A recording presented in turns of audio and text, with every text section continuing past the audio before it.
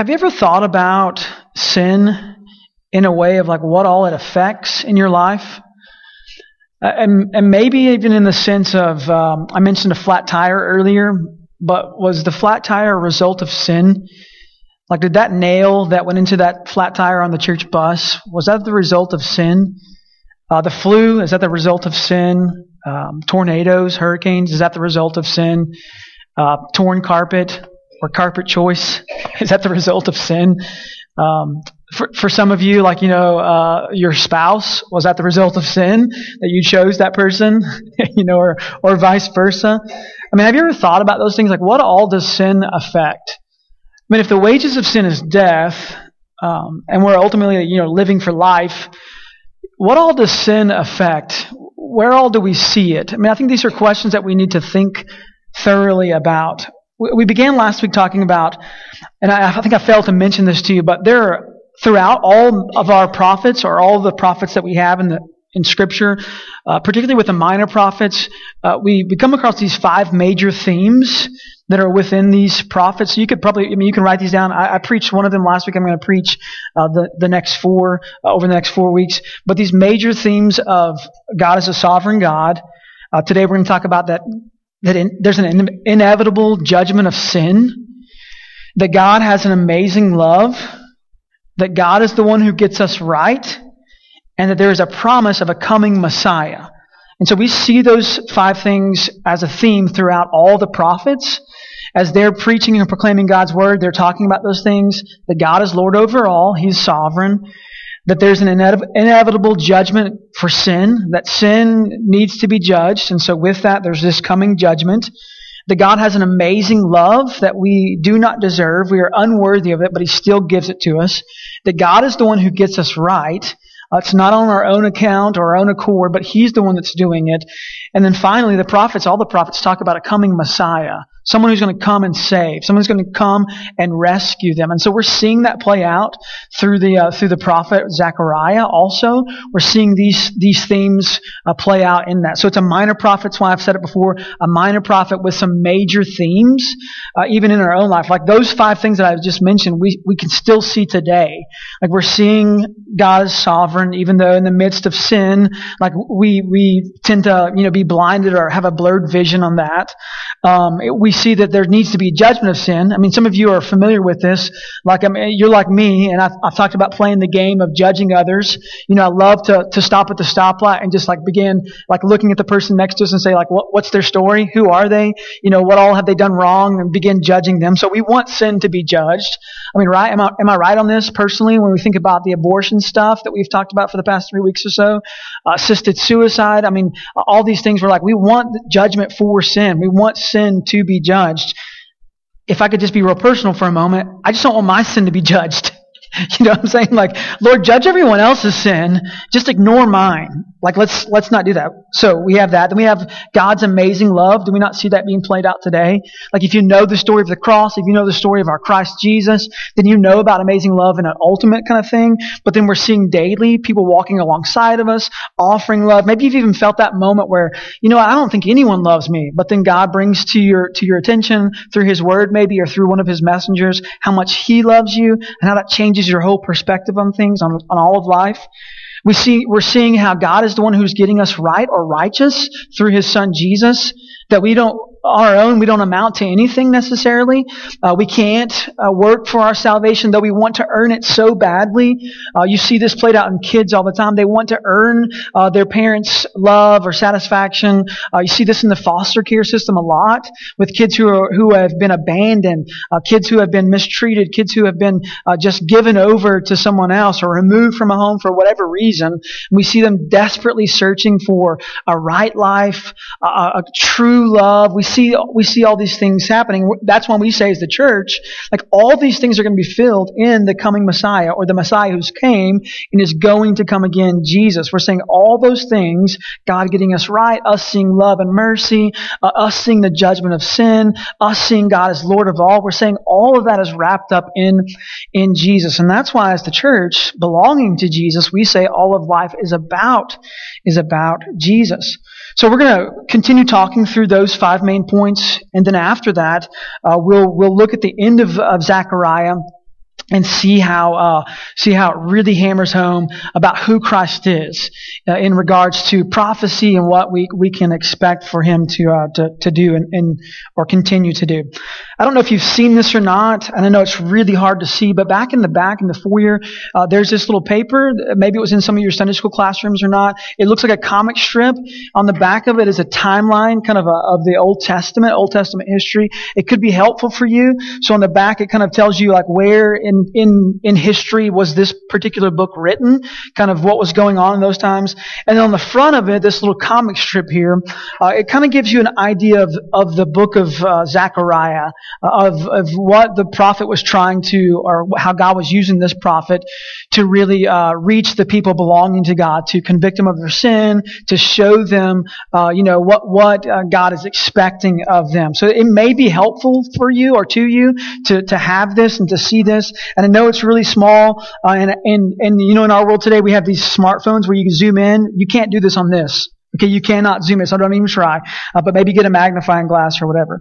So if you have this paper, in the middle of the paper, there's two dreams or visions that Zechariah gets, and they're labeled 1 and 2, and those are the two that we're going to talk about this morning, and how they're connected. So we're gonna reference, for your reference as you're studying this week, you can kind of see that, because this is what I know, and I'm probably not like former pastors or preachers that you've sat under.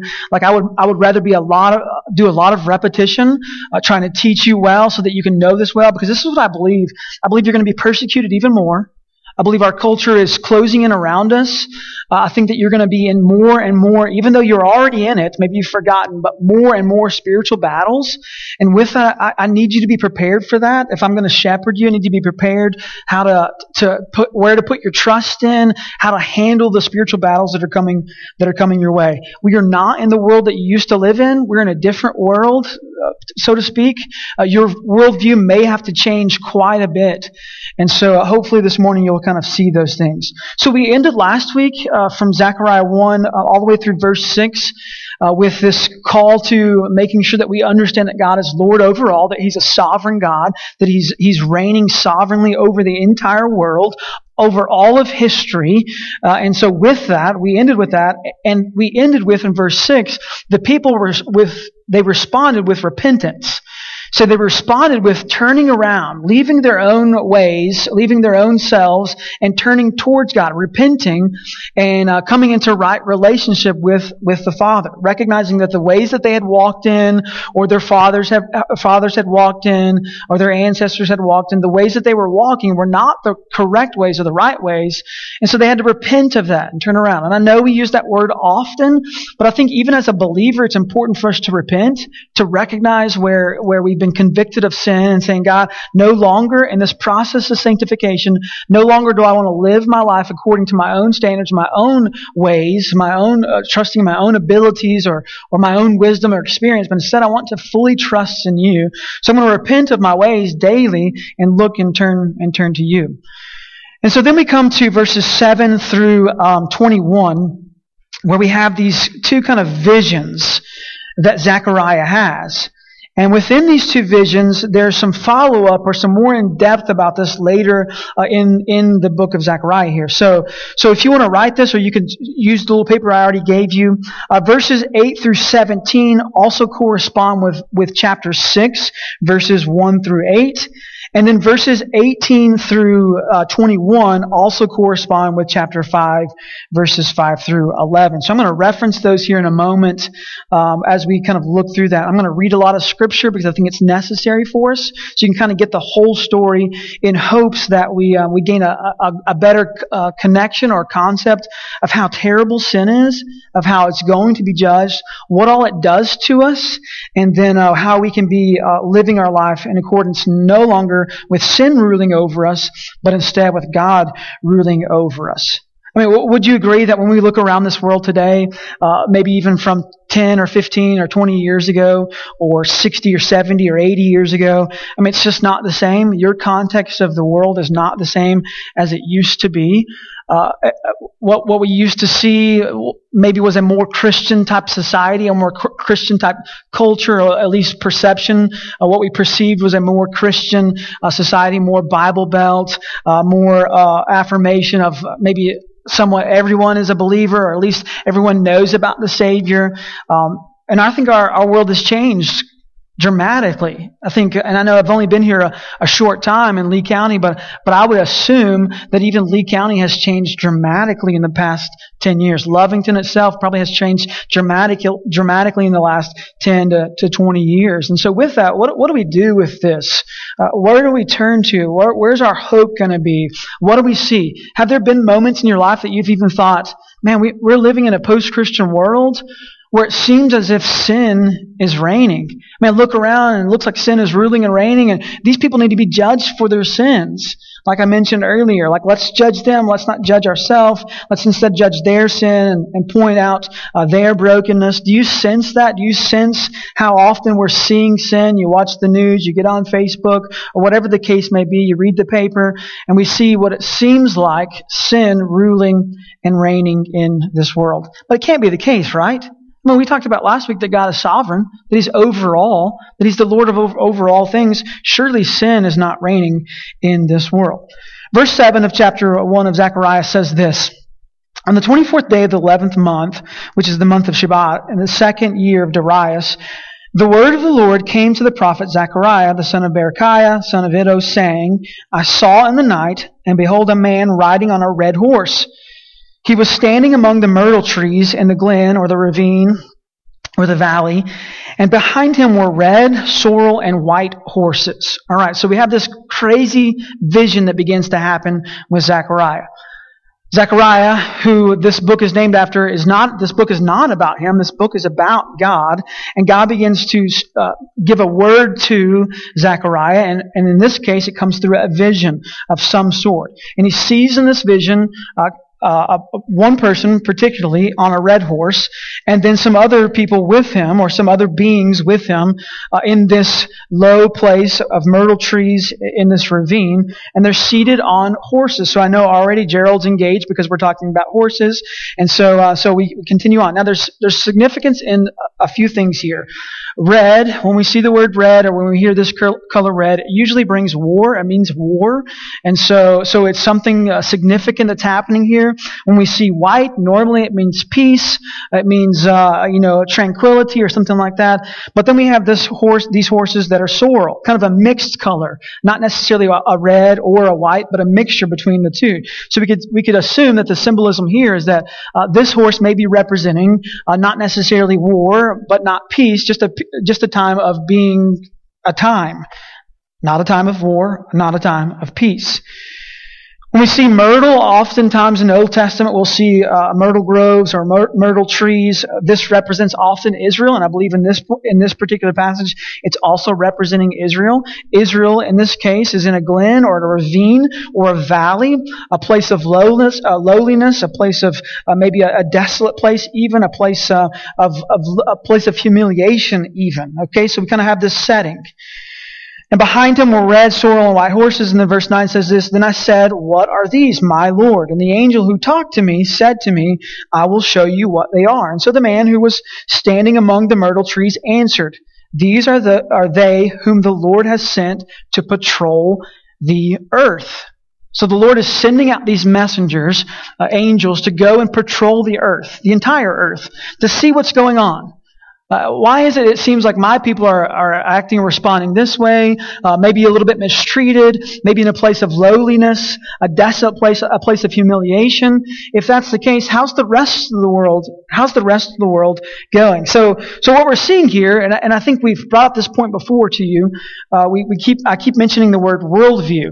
What we're seeing here is the Lord is sending out this group to go and patrol the earth to gain a world view of what's going on in the entire world. The Lord sent out these scouters to see the state of the world, to view what's going on with the rest of the nations. Didn't God already know this? I mean, if He's sovereign, why is He sending out these messengers? Surely He already knows the state of the world. But the people belonging to God had been captive, right? Captive to someone else's rule. someone else's views, someone else's teachings, someone else's commandments, etc. And so the people belonging to God needed to know what the rest of the world was like. Their worldview was small and narrow.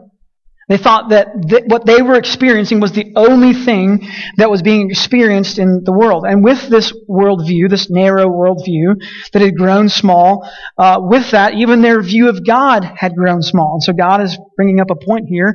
I have control over the entire earth. I can send messengers wherever I want, scouters wherever I want, and I know the view of the entire world. I know the state of the entire world. A worldview is basically a particular philosophy of life or a conception of the world. Like, what is the overall view of the world? Think for a second if you're in law enforcement. Maybe you're a police officer or sheriff's deputy or something. You're in law enforcement. And maybe even your particular assignment is to deal with a particular set of crimes. Maybe homicides or murders or some kind of sexual assault or something. And your worldview, because you're spending so much time and you're an expert in this area, you begin to look at people through the lens of your expertise, through the lens of what you feel like is the entire world. This must be how the world is. And so you shape your view on the entire world by the 1% that you're seeing. I see this 1%, and so I just assume that the rest of the world's like that. And maybe you struggle at home because you see the world 1%, and you come home and you just expect your family to be like the rest of the world. I mean, even in our world today, within the church, we have this too. We become experts on what the world looks like or how the world is. And when someone new comes into the church, we just assume them to be like the rest of the world. I don't know you. I don't know who you are. I know nothing about you. So I'm just going to assume through my worldview and through my lens of the world, or whatever has shaped that, I'm just going to assume that you're like the rest of the world. Our worldview shapes our big questions. It gives us answers to the big questions in life, like where did life come from? How was it created? Who's in control of it? I mean, all these things, our worldview helps to shape that. It informs us, our experiences of the world around us.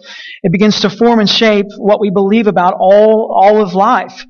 The hope is that God's Word is what's shaping the people belonging to God. That God's Word is what's giving us a world view when it comes to His sovereignty, when it comes to even the judgment of sin. We have to look at we have to look at all of life through the lens of God's Word, letting it shape our world view, letting it determine our opinions, letting it solve problems for us, letting it determine how we think about abortion, euthanasia, same-sex relationships, environmental ethics, economic policies, public education, so on. I mean, it must be the thing that shapes all of our life. We must allow God's Word. It's why Zechariah has said it over and over again. The Word of the Lord came to me.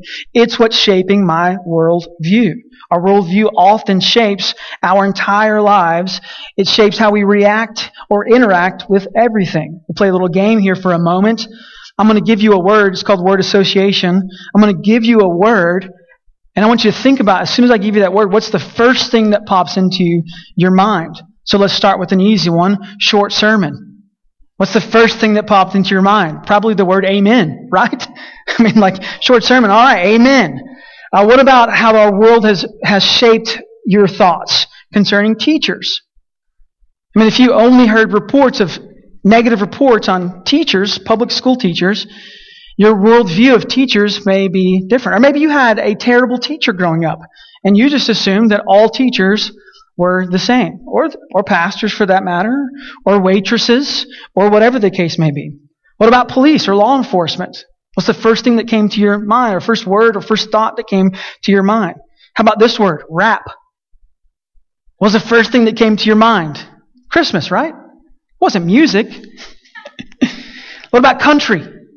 What's the first thing that came to your mind? Some of you thought about country music. No, it shouldn't have been that. It's maybe something else. What about the word? This is going to be a little bit more difficult. What about the word Muslim? It's the first word that came to your mind. I mean, have we not been shaped by past experiences? Don't we have a worldview of who Muslims are, all of them? Oh, you're all the same, right? How about millennials?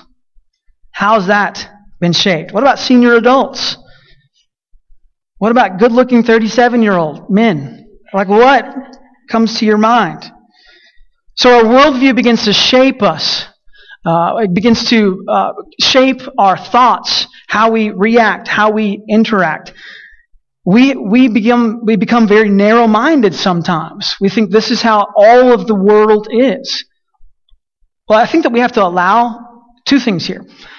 We have to allow God's Word to shape our view of the world, okay, of everyone in it. Allow God's Word to be shaping that. And then also with sin, we must allow God's Word to shape our view on sin. I mean, as I mentioned earlier, and I say it jokingly, sarcastically, but you know it's from my heart. When I say I want sin to be judged, I just don't want my own sin to be judged. I'm saying that wholeheartedly. Like, God, please judge the sin of the entire world except for mine. Like, let me be exempt in some way, in some fashion. Was that how God's Word? Was that what it says? Or what am I doing to allow my shaping of my view of sin? I mean, the Bible's clear on this. There needs to be judgment. There needs to be judgment for sin. And so we must become experts, in a sense, in God's Word. We must be good Bereans and study His words so that we can be experts on what He desires of all of our life, but all of life in general. We must not just choose our own experiences to shape how we view all of life. I mean, if I viewed all of church in accordance to my view of Oak Street Baptist Church, the church I grew up in, this church is wrong. I mean, there are several things about this church that are wrong. But also there are several things about Oak Street Baptist Church that are wrong. I mean, number one, we didn't have orange carpet. So obviously you guys are wrong, right? Number two, we didn't have a young pastor. He was old. So we need to have an old pastor if we're going to be right. If I'm shaping the way church should look like in my worldview of what church should look like. We also should have an organist who gives us bubble gum after every service. Because that's what happened at Oak Street Baptist. So I don't know what's going on here, Francis, but we need to do something a little different if we're going to be right. But are those things really what God's church should look like? Well, how do we begin to shape that? How do we shape our view of church? How do we shape our view of politics? How do we shape our view of marriage, of families? How do we shape our view of how to deal with the foster care system or abortion? How do we shape our view with how to deal with the rest of the world? How do we shape our view of what decisions we make in all of life? What is it that's shaping our decisions? What is it shaping our worldview? My hope is that Christ is the one that's working in us, using His words to shape us. I mean, think about where your data is coming from to determine your worldview. I mean, who is it or what is it that's influencing your whole worldview, particularly your worldview about sin? I mean, is it like a president would say, is it fake news? You know, fake news? Is it fake news? Is it Hollywood? Is it country music? I mean, think about this. Is it some writer or reporter that you've never met before, but you faithfully read or listen to or watch every week that's shaping your worldview? I mean, I hope not. I hope as followers of Jesus, Jesus is the one that's shaping your worldview, shaping your view of sin, shaping your view of God, shaping your view of your life, that we're studying His Word, allowing His Word to shape everything about us. Because let me just tell you, we can completely justify every one of our actions when we use our own worldviews to shape us. I can justify every sin I've ever committed. I could justify every sin that I want to commit because I'm good at changing my worldview. And I would assume that there's some of you in the room this morning that are very similar to myself. That we're going to justify our actions according to how we shape our worldview. I mean, think about this. Again, word association. What's the first thing that comes to your mind? When I say the word sin, what was your first thought? Did your mind go to someone else? Did your mind go to something specific? Did your mind go to the cross?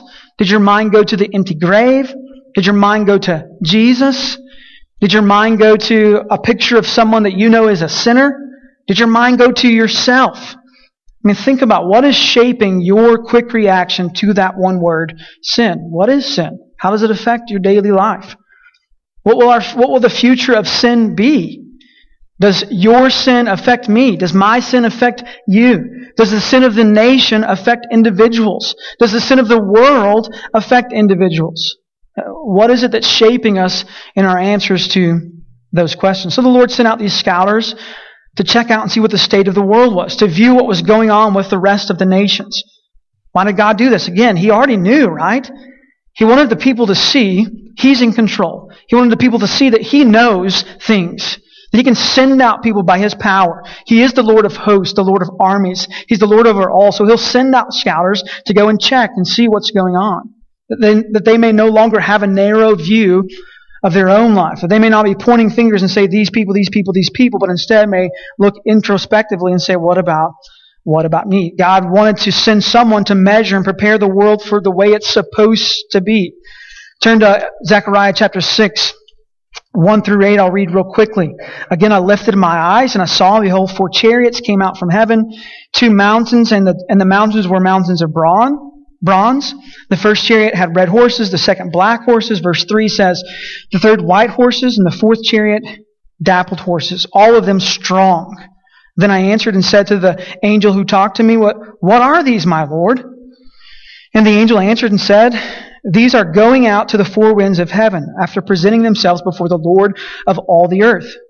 The chariot with the black horses goes towards the north country, the white ones goes after them, and the dappled ones go towards the south country. And when the strong horses came out, they were impatient to go and patrol the earth, and he said, go, patrol the earth. And so they patrolled the earth. Then he cried to me, behold, those who go toward the north country have set my spirit at the rest of the north country. So he sent out these scholars to go and see what is it that's going on. Back to chapter 1. Verse 10 says this, the man who was standing among the myrtle trees answered, these are they whom the Lord has sent to patrol the earth. And he answered the angel of the Lord who was standing among the myrtle trees and said, we have patrolled the earth, and behold, the earth remains at rest. So according to these scouts that the Lord has sent out, the rest of the world, all the other nations except for the nation that belongs to God, the rest of the world's at peace, is tranquil, is at rest, as if nothing is going on.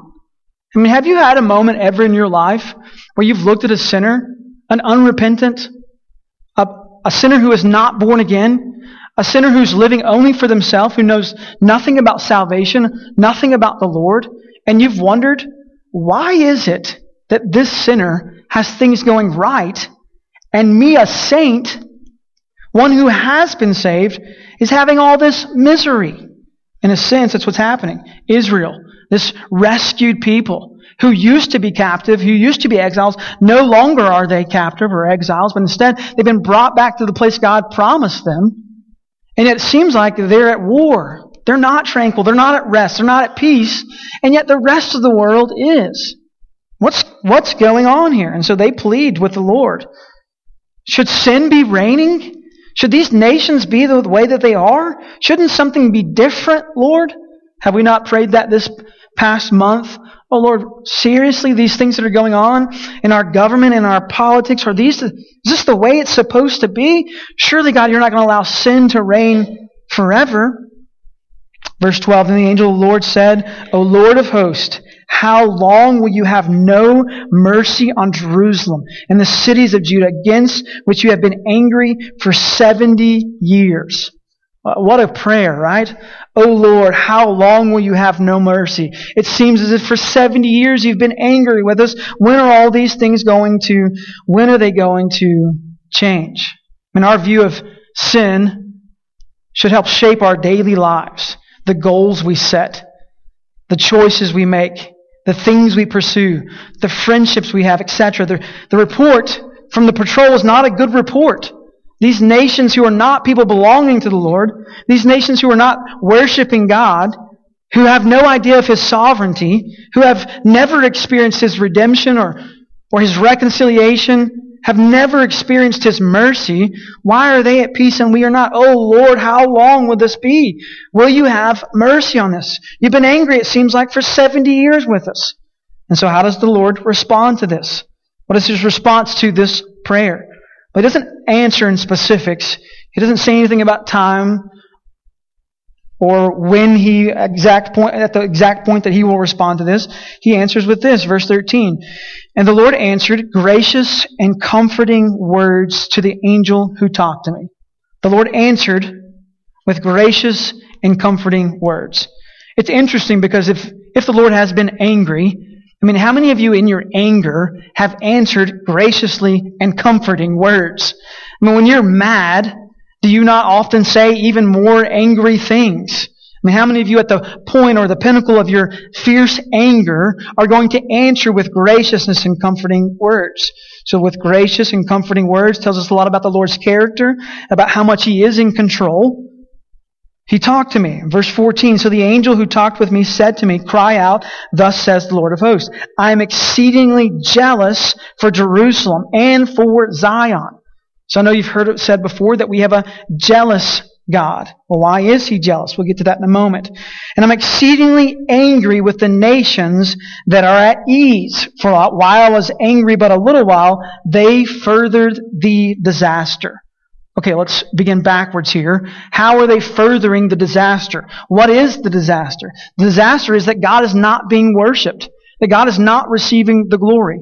The disaster is that they have separated themselves from God, that they're ruling over themselves, that they're attaching themselves with idols of this world, seeking comfort in things not from God, but in things of themselves or things of this world.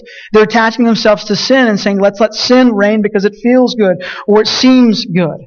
And so they're furthering the disaster, living a life of what seems like ease. And so God says, well, I'm jealous for my people. I'm jealous. I'm angry with the world. I will cast judgment upon sin. I will act upon in a righteous way according to what needs to or what must happen. So the Lord's response to the statement of, "O Lord, how long?" is a response of jealousy, of anger, plus mercy and comforting words. Jealousy from God is a result of God's people being unfaithful and the world being broken. So God's people and the rest of the world have been unfaithful to God. And so in that, His jealousy and anger burns within Him. And so He offers not His wrath at this moment, but instead He offers mercy and comforting words. And when we turn to idols instead of Him, we in a sense, are distancing ourselves from Him and causing further disaster for ourselves. When we worship something other than Him, including self, His jealousy burns for us. His anger is fierce. And He answers, instead of with wrath, He answers with mercy and comforting words. The character of God is something that can't be comprehended.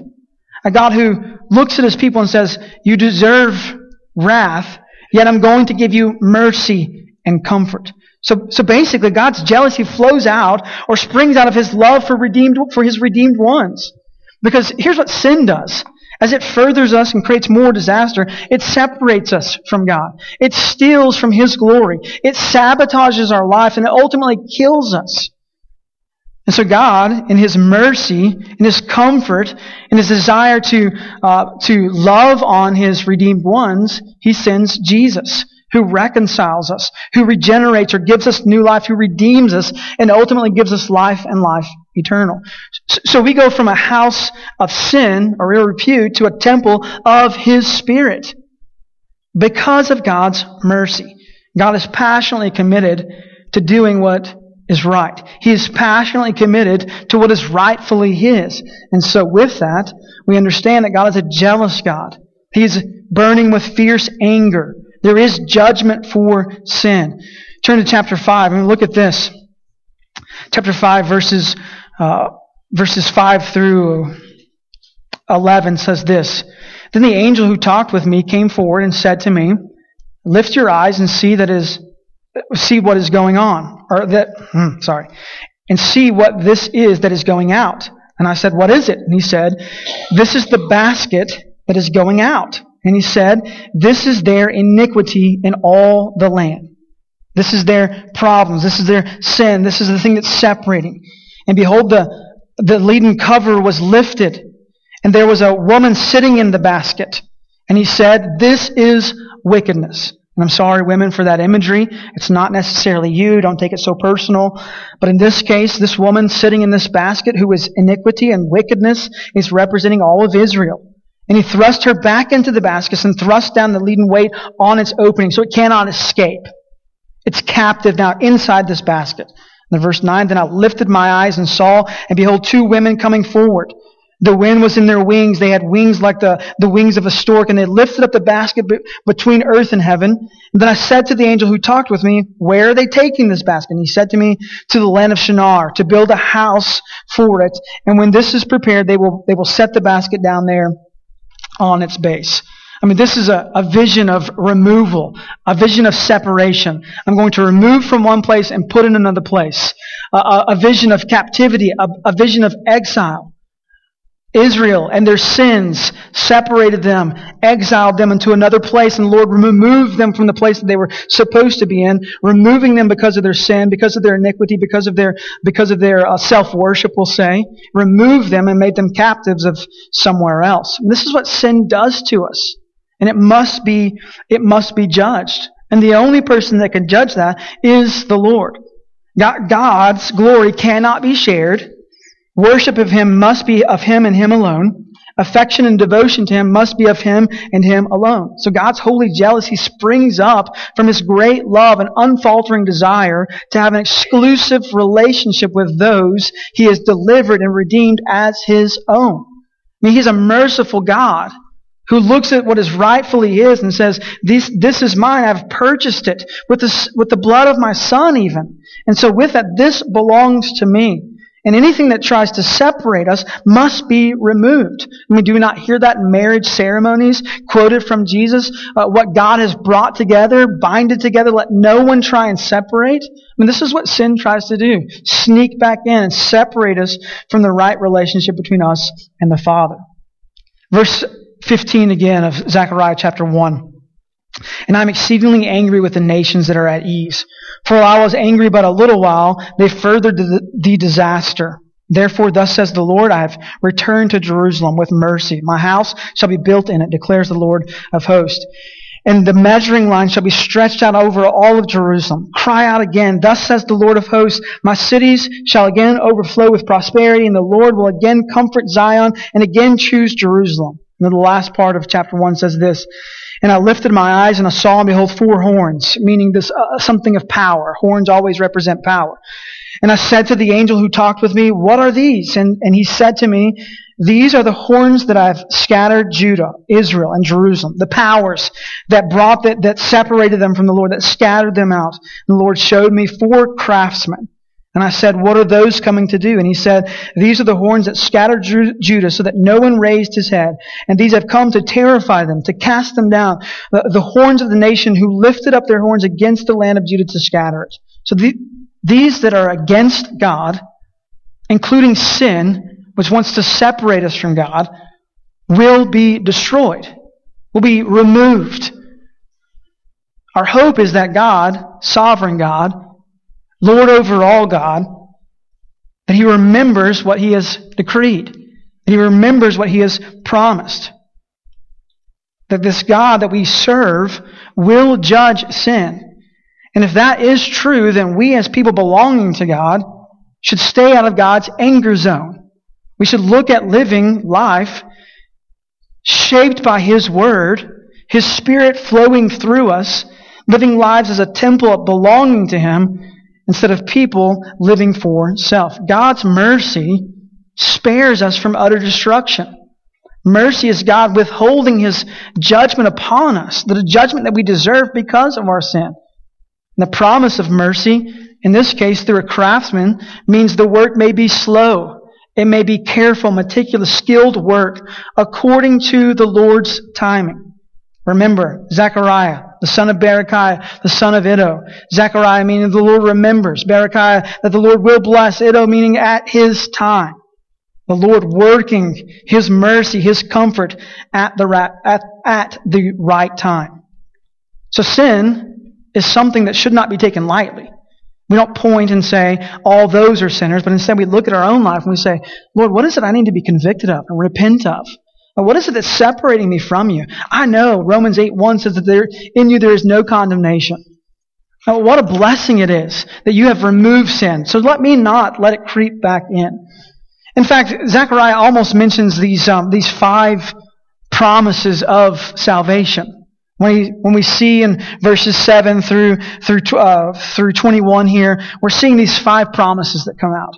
A promise of the mercy of God, a promise of the indwelling of the Spirit of God, a promise to build or restore, a promise of blessing and prosperity, a promise of God's promised protection. We see this throughout Scripture also. We see this promise of salvation that we should hold on to. That when sin has been removed, that we look at, and I think particularly Romans chapter 8 is the best place to go to. We look at this, Romans 8:1, therefore there is now no condemnation for those who are in Christ Jesus. That is the mercy of God. And God has given us salvation. Romans 8:9, you, however, are not in the flesh but in the Spirit, if in fact the Spirit of God dwells in you. Anyone who does not have the Spirit of Christ does not belong to Him. It's the indwelling of the Holy Spirit, that God would come live inside of us. The mercy of God showing up. And that though we are not deserving of this, we are unworthy of this, God gives us mercy instead of destruction. And then He comes and lives with us, among us, His presence and His Spirit living in us. And then this promise to build or restore, to conform really to the image of Christ. Romans 8, verse 29, for those who He foreknew, He also predestined to be conformed to the image of His Son in order that He might be the firstborn among many brothers. That God wants to conform us or transform us into the image of His Son. Sin doesn't do that. Sin conforms you into the image of sin or self. But Christ comes to restore us, to redeem us, and to conform us into the image of Himself. Because He is the only thing that's righteous and holy. The blessing of prosperity, which is a weird thing to say, but Christ as the treasure. Romans 8:32, he who did not spare His own Son, but gave Him up for all. How will He not also with Him graciously give us all things? That we see that everything that we need comes from God, the sovereign God. All things in life come from Him. Everything that we need is only coming from Him. And so with that we make Christ our ultimate treasure. We seek to live for Him and Him alone, trusting that He is in control of all things. And then fifth, the promise of salvation is this, that God promises protection. We think about Romans 8:35 through 39. Who shall separate us from the love of Christ? And think about what's going on as Zechariah is mentioning to the Israelites. What hope do they have? The only hope they have is in the Lord of hosts. So who shall separate us from the love of Christ? Shall tribulation or distress or persecution or famine or nakedness or danger or sword? I mean, as it is written, for your sake we are being killed all the day long. We are regarded as sheep to be slaughtered. No, in all these things we are more than conquerors through Him who loved us. For I am sure that neither death, nor life, nor angels, nor rulers, nor things present, nor things to come, nor powers, nor height, nor depth, nor anything else in all of creation will be able to separate us from the love of God in Christ Jesus our Lord. I mean, it's too bad. It's too bad for the Israelites in this case. I mean, I know God knows all things. But how much hope is in those verses? I mean, surely God could have gone to the Israelites using Zechariah and said, let me just tell you this. In all these things we are more than conquerors. Forget about baskets and horns and horses and all those things. Like, listen, you're not going to be separated from God. For I am sure that neither death, nor life, nor angels, nor rulers, nor things present, nor things to come, nor powers, nor height, nor depth, nor anything else in all of creation will be able to separate us from the love of God in Christ Jesus our Lord. Let me just say this to you this morning. I hope that you don't struggle like I do. I really hope that. I pray that you don't. But how often I allow sin and Satan to creep in and shape my view. There are a number of things, God, that can separate me from you. There are a number of things that are going to throw me off track. There are a number of things and not hold to the promise of God. And Christ has saved me. He has removed my sin. No longer will I stand judged of sin because of Christ. but instead I'm no longer separated. I'm in a right relationship with the Father because of the Son.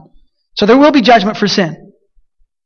But praise God, we have a moment to say sin will no longer reign or rule over me. And I'm going to do whatever it takes, God, for you to use me so that I can make this proclamation known to the entire world of the good news of Christ. That Christ has come to save. That He's come to remove sin, to conquer death. Let's pray. God, help us as we seek you to have a right view of sin. The only way I know to say is how terrible it is and how it breaks our relationship with you. God, how you promise to judge, how you promise to conquer, how you promise to remove, and how you've given us Christ the Messiah, the Savior. So God, with that, as the people belonging to you this morning that are here, God, I pray that you would stir in us. Let's be willing to repent where sin is trying to creep back in and steal, sabotage our lives, separate us from you. Help us to see your mercy, hear your comforting words from Romans chapter 8 or Zechariah chapter 1. Be motivated by you to be conformed to you. So God, help us. Help us to renew our minds. God, this week as we study your word, let us be shaped by it and by it alone. God, as we wrestle with difficult things, difficult moments, difficult conversations, Christ be the one that's being glorified in those moments. God, help us to respond this morning in a way that's honoring to you. In Jesus' name I pray. Amen.